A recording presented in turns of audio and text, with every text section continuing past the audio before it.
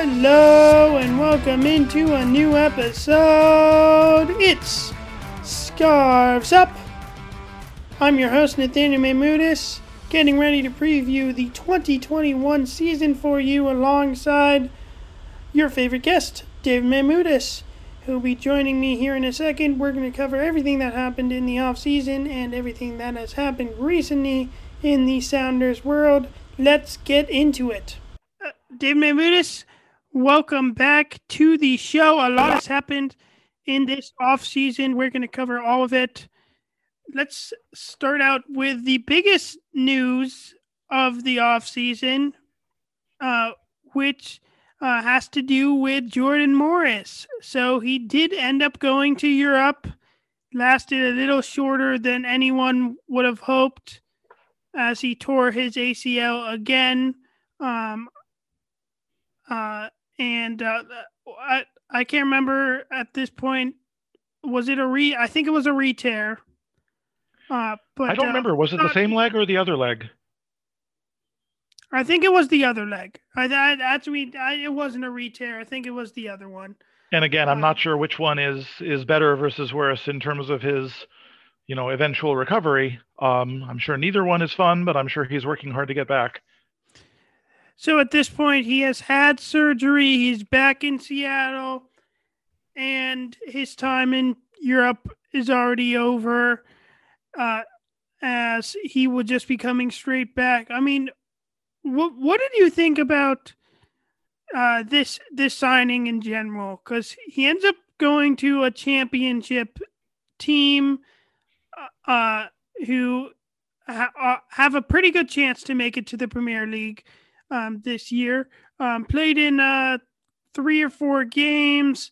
The only game he started was against Manchester City in the FA Cup, and he looked good. Didn't get a goal, though. Thoughts? Yeah, I mean, he's young. He doesn't, he shouldn't need the summer off to recover. I mean, the winter off to recover. So I think getting more experience is great. I was sad that the Sounders were expecting to be without him, obviously. But it looked like a reasonable career move for him. Obviously, hard to know if there's, something he could have done. I'm sure he was doing whatever he could to not increase his chance of injury. I mean, it's the whole question of, should MLS be a place people intend to stay their whole career versus, should people get to Europe as soon as they can is obviously a complicated one. What is the process for MLS to really take its place as a first-tier league? We're still a ways from doing that. Do you think there's any chance that we get him back this season?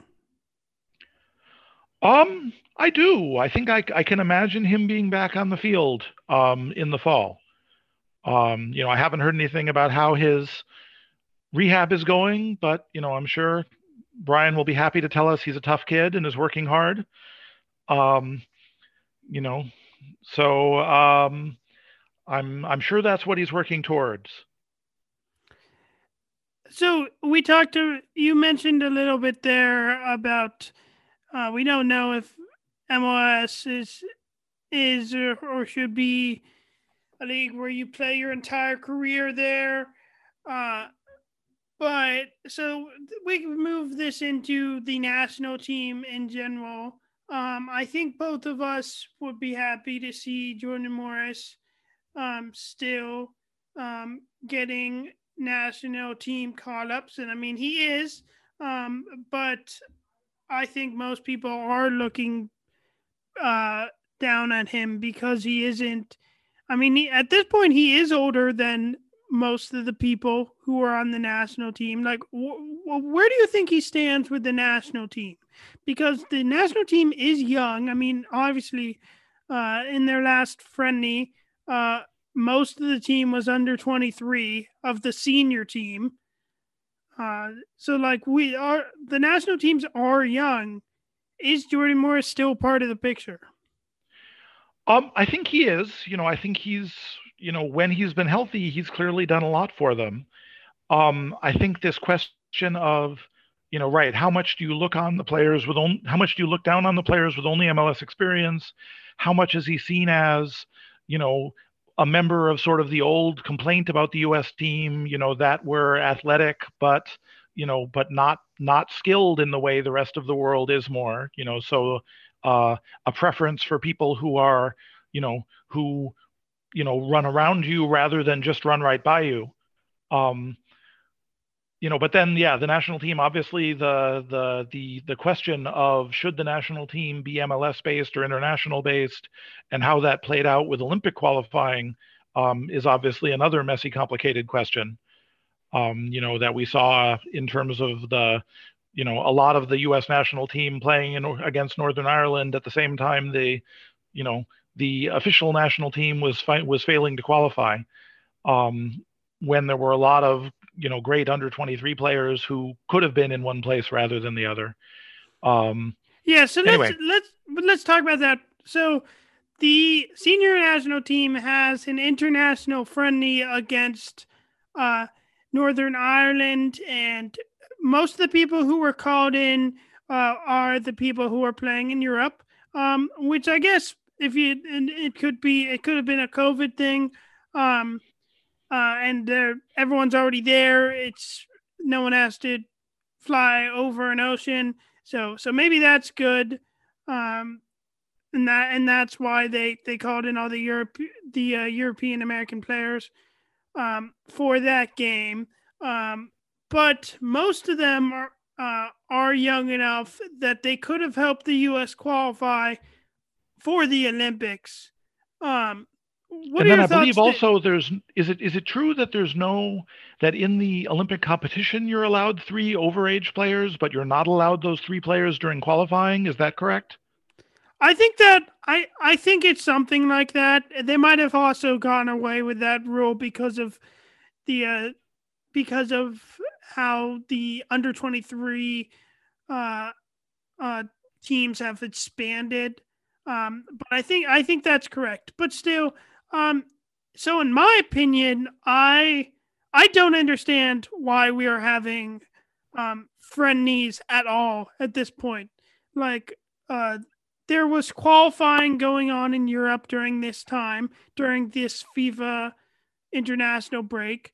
There are games that need to be played uh, for upcoming tournaments. Having a friendly while we are still very much in a pandemic, it just seems super dumb. Um, I know they they are keeping people distance and people are thinking about how to protect, but I also don't know how the testing is actually working for these friendlies. Um, Obviously the U23 and it's been working to have all these games in one place, like all the Olympic qualifying were in Guadalajara in Mexico, and obviously at this point the Olympics are still supposed to happen, so that has to happen. So, in my opinion, there is no reason for there to be another friendly, and because of that, the people under 23 should have helped the U.S. qualify for the Olympics because Right. I mean, so obviously, World Cup qualifying is coming, not until September with the current format that they have. But at some point, the U.S. team has to come together and get ready for that. So that's we need to play friendlies at some point. I think the question of should they have just given everybody over 23 the summer off and tried to get Pulisic or other people on the field in the Olympic qualifying is a different one. Yeah, we need to play if they played the people who are younger than 23 in the games in Mexico, where these games are high stakes, and you qualifying the Olympics is going to erase more of the history and the feelings people have about right. I mean, not qualifying for the World Cup. Some of this is the the battle for relevance between the World Cup and the Olympics. FIFA isn't really that friendly to the Olympics. So would those European teams have let their players travel to the Western Hemisphere to play in these Olympic qualifiers? I think is up in the air. And the other question of, what should Christian Pulisic be doing for his career? Should he be concentrating on getting onto the field in Chelsea versus performing for the national team? What's better for him in the long term? What's better for the U.S. in the long term? I don't know. Yeah, that's another thing I have a problem with. Obviously, I think teams. It's always unclear when teams have more of a say about when they can keep their players around and when they can't. Like the Sounders are always talking about how they just, if the player gets called up, they let the player decide, or or they're more like, okay, you can go, which annoys me. I hate that they do that, or they don't try and keep players, because some of these tournaments or these call-ups are so darn stupid and useless, that they hurt the Sounders more than they do good. Even if they play well during these friendlies, and that attracts other players, I would still say the loss of them in the regular season is worse. But Right. So going this gets back back to the to, question of, yeah, should MLS align its season with what the rest of the world does? hundred How do we percent as Sounders yes, fields feel about 100% going in the winter? yes, Okay. 100% yes. I know it gets cold in Minnesota and Colorado and even in Seattle. But it gets just as cold in some of the places in Europe, and it's the same thing. Right. But I They mean, all play so, during the same time. going to a It was Sounders game snowing during in it was snowing during the Champions League game yesterday. going to a Sounders game in June or September, is such a beautiful experience that I wouldn't want to necessarily trade it for going to games in November, December, and January. You still get that experience. I would actually say it would be more enjoyable to go to a playoff game in June, in a wearing, and then you get to just be wearing your jersey. You don't have like three coats on top of your jersey during MLS Cup. I would say that is better than I would say that is better than how it is now. And then also that would uh, MLS would gain more respect from the other soccer fans who love to hate on the league if they were to change that. We talked about it a lot last season, because they had the opportunity to flip it and they didn't. So we're gonna give MLS crap for this. They had the opportunity and they should have switched it while it was easy. But again, going back to them failing to qualify for the Olympics this year, I do really believe that at well, I mean, the biggest problem with the U.S. soccer, in my opinion, right now is that we don't have a constant lineup. When most of the teams in Europe uh, line up, we know exactly who's going to play, or it's about like deciding between like two players in one position. That's not the case with the U.S. men's national team, and that's a big issue. And we don't figure out what our best lineup is by by playing a friendly against Northern Ireland or Trinidad and Tobago and making 8 subs during the game. That's not how a normal game works. That's not helpful in finding out. So if we're in a Right. situation, But obviously that is part of hold on. We only get 3 subs. We're gonna get 3 subs, and if we had qualified, it would have put a lot of more respect on the U.S. soccer team. Since we are a giant nation, we should be qualifying every year for the World Cup and the Olympics, no matter what. Just because of how many people we have, and the resources we have, and to do that, we have to have a solid lineup, and we have to be playing games that actually mean something. Now So, go. obviously, how do you find that solid lineup without doing some experimentation? Because again, as you say, we are a giant country. We have a big pool of potential national team players. How do you find that without having the extra friendlies that you were just sort of saying, why do we play these at all? So it's a tough situation for any national team coach to, get your team together to play a meaningful and important game and, give all the players a shot at the game. So, how do you find a goalkeeper who won't make that mistake that ended up, gifting the game? Um, Again, without playing more games, without letting a backline play together, but how do you give different goalkeepers a chance rather than, just rolling out Brad Guzan again? I think at this point, um, what I would say uh, about the coach is at the very beginning when Greg Berhalter became the coach, he had to make a decision: am I going to go with MLS or am I going to go with uh, international players and then stick with them? The when because right now he has two different polls and they're not being able to work together when he tries to combine them.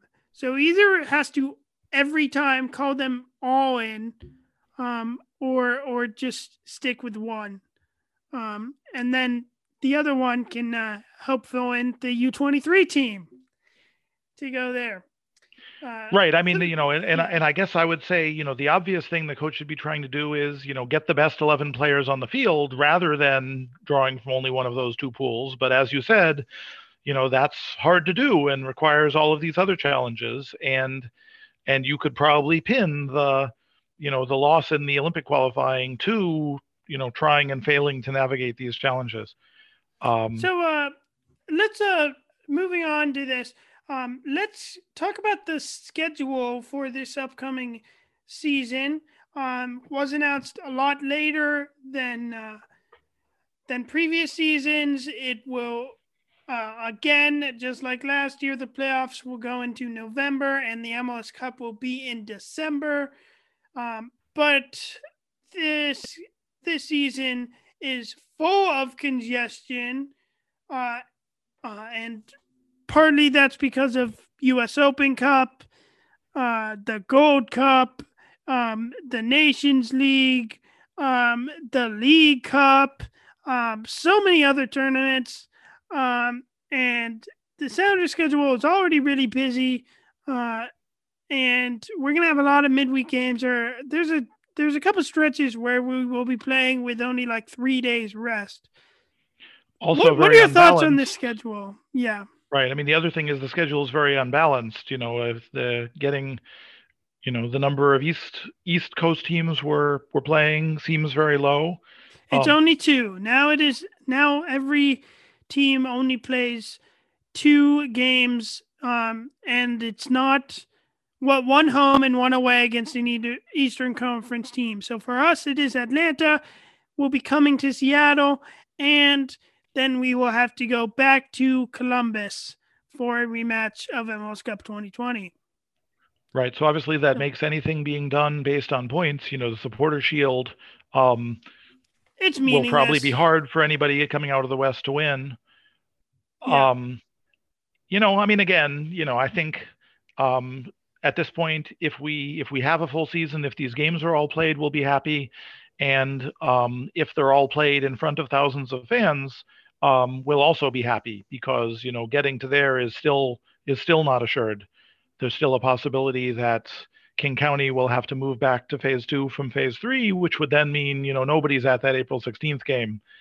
Um, so The weird thing about the schedule, um, and this is just general MLS, is that it's still a 34 game season, which is shorter than most of the leagues in Europe. Most of those are 38. But so they play 38 games, but longer than other ones. Um, Obviously, there's been a little more of a break, um, this year than in years past. The offseason has been really short. Um, but like with the number of teams in the league, they got to change up. They got to ditch the 34 the 34 number of games that we play to You want something it to that. be more or less? So I would say that it should be 38 like the rest of the world. Okay. And And do then you want to go with a flat 2020 team league with promotion and relegation that plays in the winter? That would be, one way is to just sort of go full European. yeah, I would actually, well, that would be the best scenario. That would mean we get the most competitive league because there are teams that I feel in MLS they don't try. Um, I'm looking at you, New England Revolution, um, and there's no reason to worry about losing money since they'll be in the league next year. And obviously, this is just how American sports work. And that's true for every sport. But so that would be obviously what I want. But more realistically, we need a system where like if we're gonna play in two conferences, then there shouldn't be teams you play three times and some teams you only play twice. Like that should all be the same. Um, I think you should play every team home and away once. Uh, home, yeah, yeah. So you're playing every team in your conference twice, and then filling in the rest against the other conference. That is probably the one that I would like the most. Um, but what?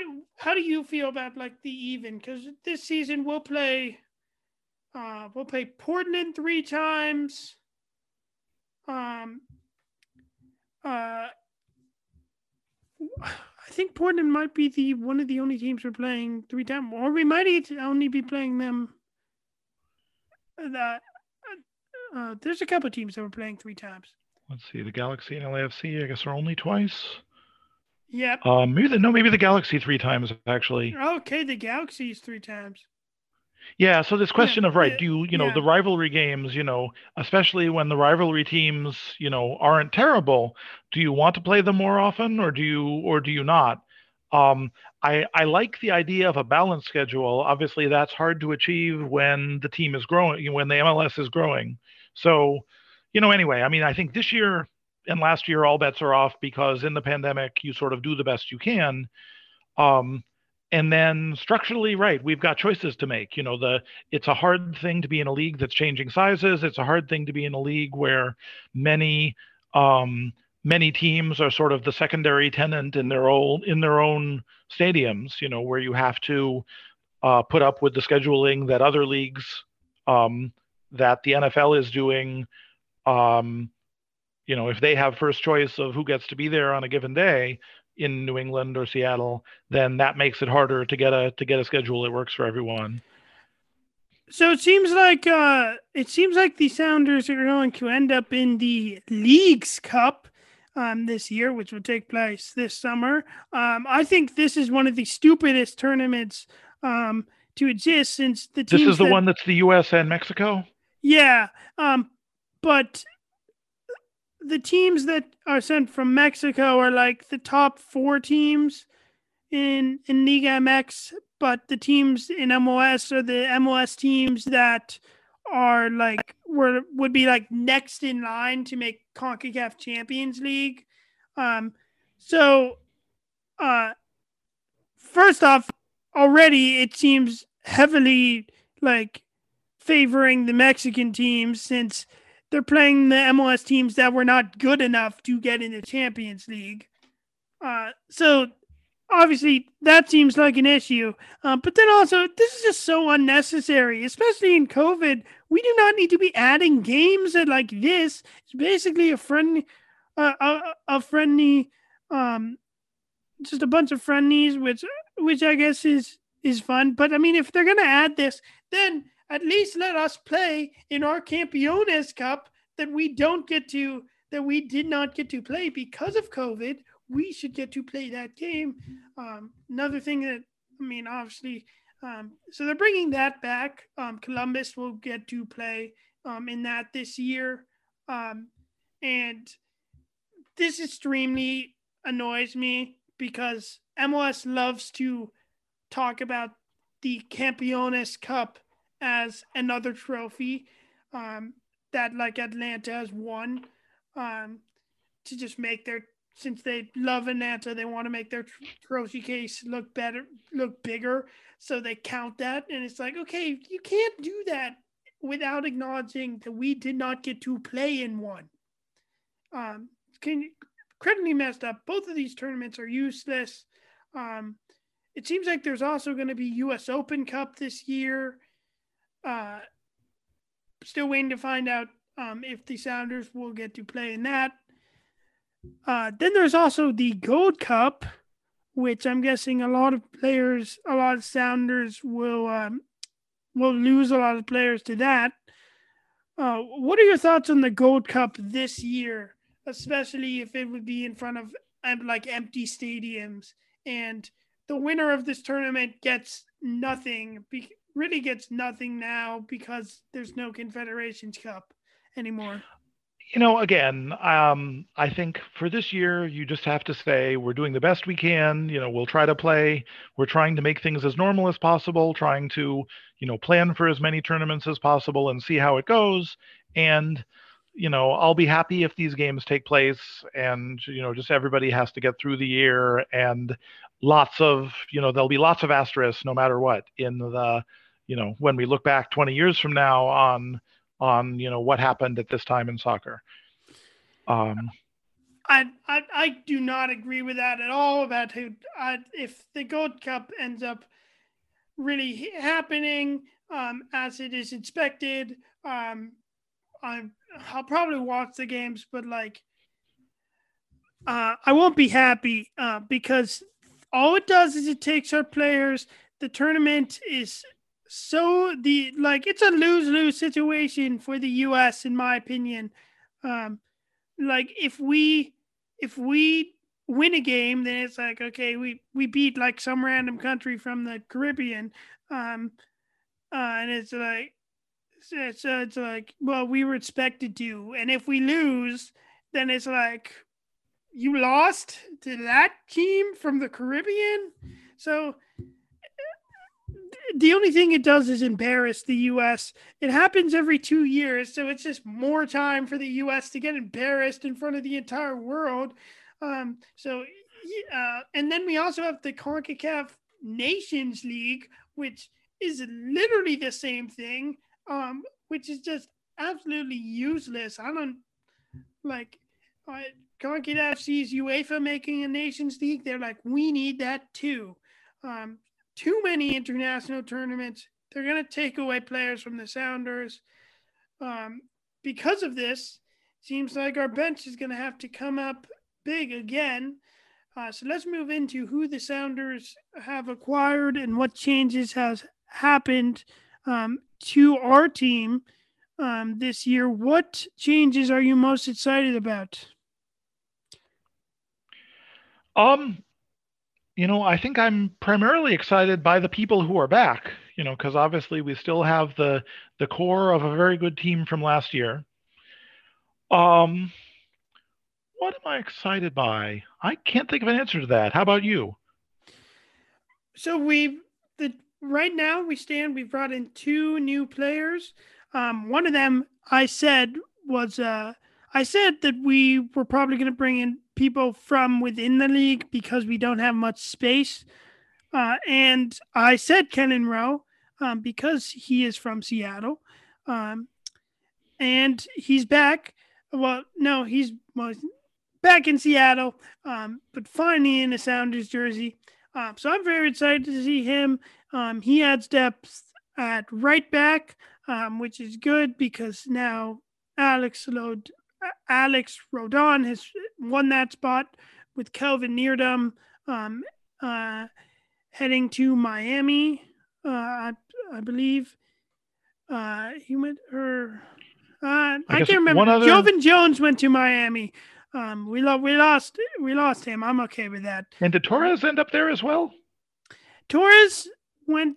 No, Torres went back to. I think he went back to Panama. I don't think he went back to Miami because I he think was there was already some with. MLS team he was associated with, but I was going to say one other, I don't think it's Miami again.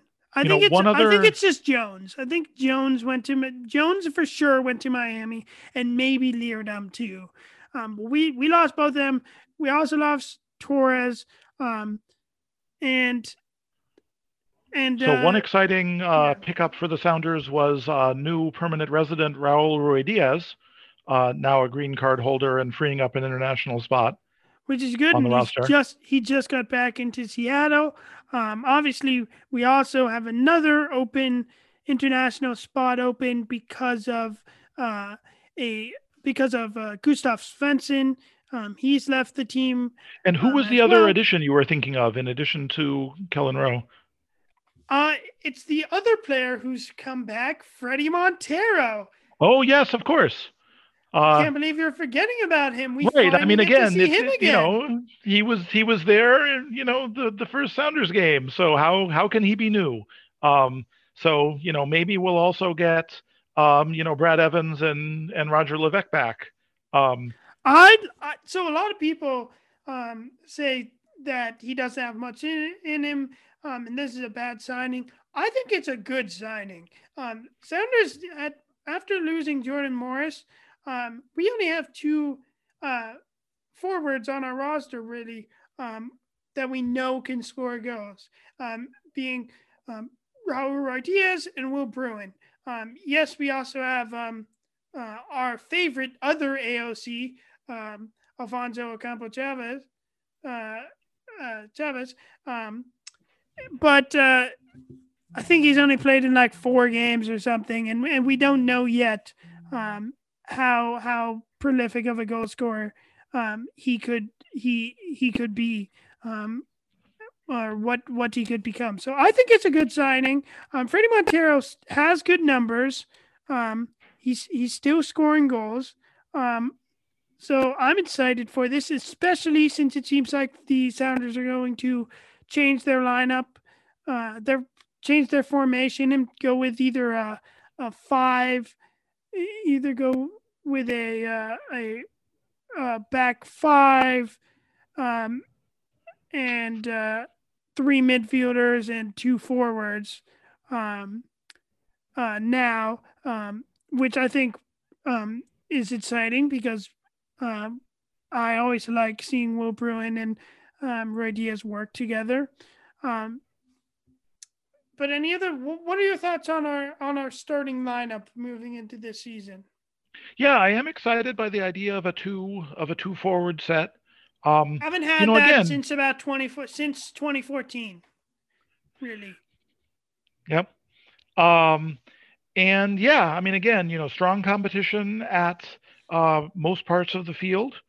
Um, and as usual, the question is just, can we keep our starting set of players, healthy and on the field, and do we get, um, do we get what we're hoping for out of, Kellen Rowe and Montero and everyone who's coming back? I'm excited to see, the continued progress of Roldan, and yeah, just excited to see them get back So out there. for starting from goal up to the forwards, who is your starting 11 for this season? What are you playing? I guess, is there a goalkeeper battle between the various Stefans? No, I think it'll be Fry. Oh, and Um, then that is another one. Uh, Stephen Ritchie is our other new goalkeeper brought in to the team. One and of the better. I guess we don't have a competition really at center back right now, or do we still have three choices? We still Um, have Ariaga, Yamar, and O'Neill. okay, and so they press each other well, I guess. Um, you know, if everybody is healthy and I think Ariaga is the stronger choice over O'Neill, but again, O'Neill was a positive surprise last season. It wouldn't surprise me if he does that again. And obviously, it's great to have all three of them in case of an injury. Um, or possibly Who are we'll you see all three of picking? them on the field if we have a 5-3-2. Yeah, what lineup are you thinking? Um, I guess I'm a traditionalist, so I would go with the back four. Um, and probably um, Roldan and Nuhu at the wings, and so Yamar and um, I'm still an Arriaga fan. I know people are frustrated with him, even though he's made some sort of dramatic errors. Yeah, But I he's made some bad choices, but I would probably at this point I would probably start. I would still start with Arriaga. Um, we'll see how he does in the first couple of games, and if that changes. Uh, what about midfield? um, so moving forward, I mean, starting going up to the forwards, I think the most exciting lineup would be Ruidiaz and Montero. Whether you think of Montero as a second forward, or you could imagine him, playing as a number 10, um, you know, sitting, sitting behind the front line somewhere. So, um, I guess that's one question: is can you see Ruidiaz, Bruin, and Montero at the field at the same time? And that's where the Sounders seem like they have a lot of good people you'd like to see on the field. You um, you're definitely going to have um, Who you starts need to have. over? Who do you think Go ahead. starts over Will Bruin or Montero? Who do you think starting? Um, if it's two forwards. Um, I mean, again, they're such different people. Um, Bruin being more of a clear forward, whereas Montero has has more um, has more midfielder to him. Um, so is the question what I would do, or is the question what Yeah, I what would expect you do? Schmetzer to do? Who are you starting? I think I've really liked seeing Rui Diaz and Bruin together on the field. I guess the question we've been debating all last season is that something that works for 10 minutes at a time when you're pressing for a goal, or would we like to see 90 minutes out of it? I'd love to see that as a starting lineup. And um, I agree. so then so then it would mean, okay, you've got four midfielders to pull. You've got Roldan and Ladero and um so who else? Who are the choices that we have? Well, João Paulo is still there. Yeah, feels like he needs to be there. You have João Paulo. You have Brad Smith. You have Kellen Rowe. Then we have the younger guys: Ethan Dobelair, So I mean, I Danny think Leva. that it would be exciting to see Montero as the fourth midfielder, fitting in somewhere with João Paulo and Roldan and Ladero. I Okay, think so I'm that might gonna. be my sort Yeah. of fan favorite lineup. Whether that actually works on the field with everything that needs to happen, I don't know. So, in my opinion, um, I agree with your lineup. I think that would be good. I think for it, our team at the moment, um, I think there's still a chance that another midfielder could get signed, or before this first game, or before the first transfer window. And as we have a new we do have a new sporting director, so they could try and get in someone quickly. That was the other news. Chris Henderson has moved to Inter Miami. Already a lot of there's a he's already dealing with a lot of chaos there, as Miami's right now has to figure out how to get rid of a fourth DP.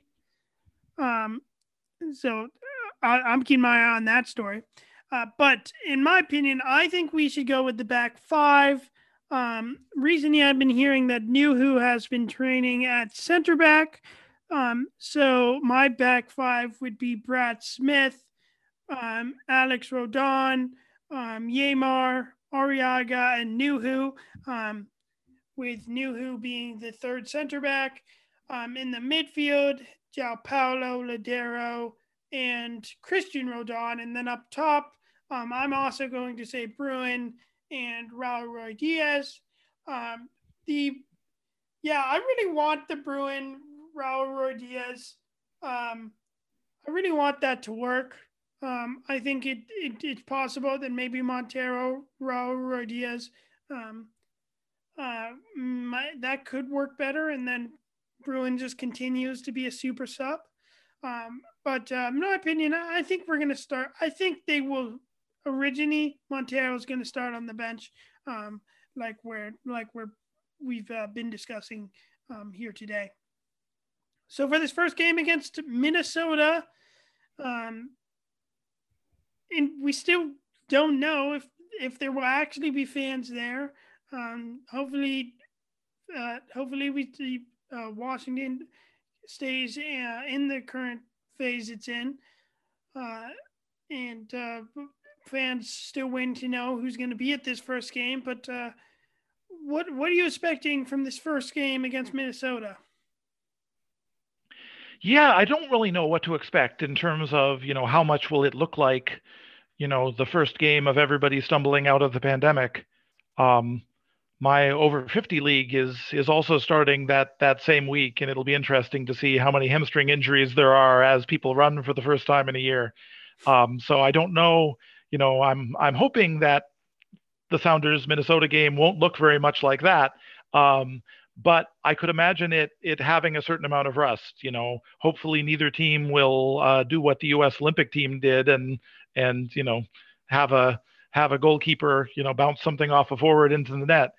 But it wouldn't surprise me if it doesn't look like midseason form for both teams. What is your score prediction for the game against Minnesota? You're putting me on the spot here. I'll go with 7-4 Sounders. Whoa, with, a lot of scores. Hat tricks for both Ruidíaz and Montero on their returns to the new season. And Nuhu's and a goal for Nuhu. Maybe 3 goals. 2 own goals and 1 at the right end. Okay. As part of the 7-4 thing. If Nuhu, so this only hold me to that if Nuhu and Montero both start. Otherwise, I'll have to revise my plan. As much as I want that to happen, I'm going to go with 2-0 Sounders with goals by Raul Ruidíaz and Ladero. I think your prediction has a much higher chance of coming out exactly right than mine does. Since this is the first episode of the 2021 season, long-term predictions, where do you think the Sounders are going to fall in the Western Conference by the end of the season? What place are we going to finish this year? And hold on, and I'm going to add one more thing. And do you think and what MLS season awards do you think a Sounder will win this season? Well, okay, so that's a hard one. I will go for, Ladero as MVP finally, and Jordan Morris as comeback player of the year. No, that's a long shot. You probably will, it will be excited to see him on the field. If he comes back in September and scores like 5 goals, then he could win that. Yeah, but I don't think that's going to happen. Let's go for Nuhu as defender of the year. I love it. Bouncing back from his 2 own goal performance to become the clear fan favorite. Honestly, I could really see Yeimar winning defender of the year. Yep. With how he plays, he's looked great. If he can stay healthy for a normal season, honestly, right? Though we know honestly, we just have to remember last season when we came back after MLS is back, our defense was solid, and that was because of him. He's one of the best defenders in the league, so he could win that. I'm going to say that Raul Ruidiaz is going to win the Golden Boot this year. If he can stay healthy and does not get called up to Peru, then I think he has a very good chance at doing that. I mean, he only came in second this past year. And I guess obviously that one is just based on his performance on the field, so it doesn't matter that the national commentators of the world are biased against Seattle. Exactly. Because while Nicolas Lodeiro has deserved MVP every year he's been here, he's never going to win that award as long as Carlos Vela is doing Carlos Vela things. Where do you think the Sounders are going to end up? What position? So I'm guessing that, somebody from the East will randomly win the Supporters' Shield, 15 points ahead of us, but we'll be in first or second in the West. You got to pick first or second, and then if it's second, who's finishing above us? I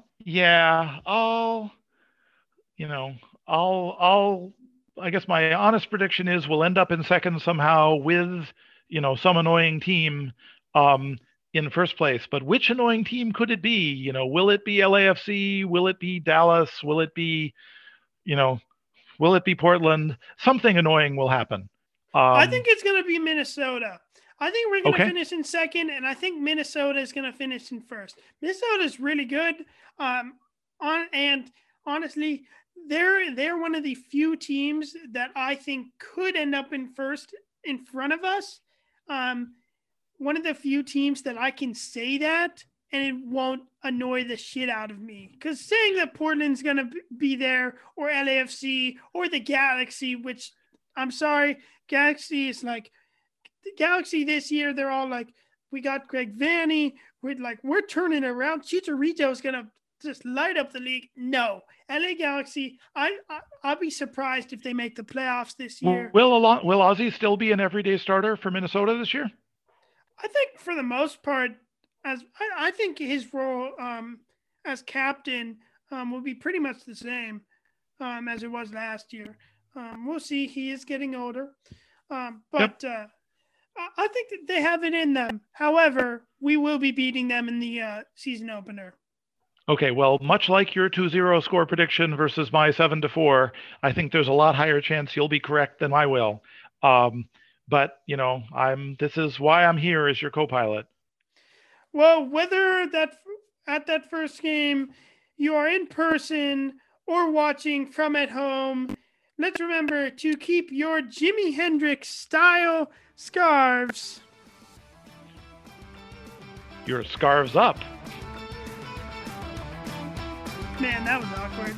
It's the early season. This is just like, we're the goalkeeper bouncing it off the other guy into the net there. Want to try it again? Thanks for listening.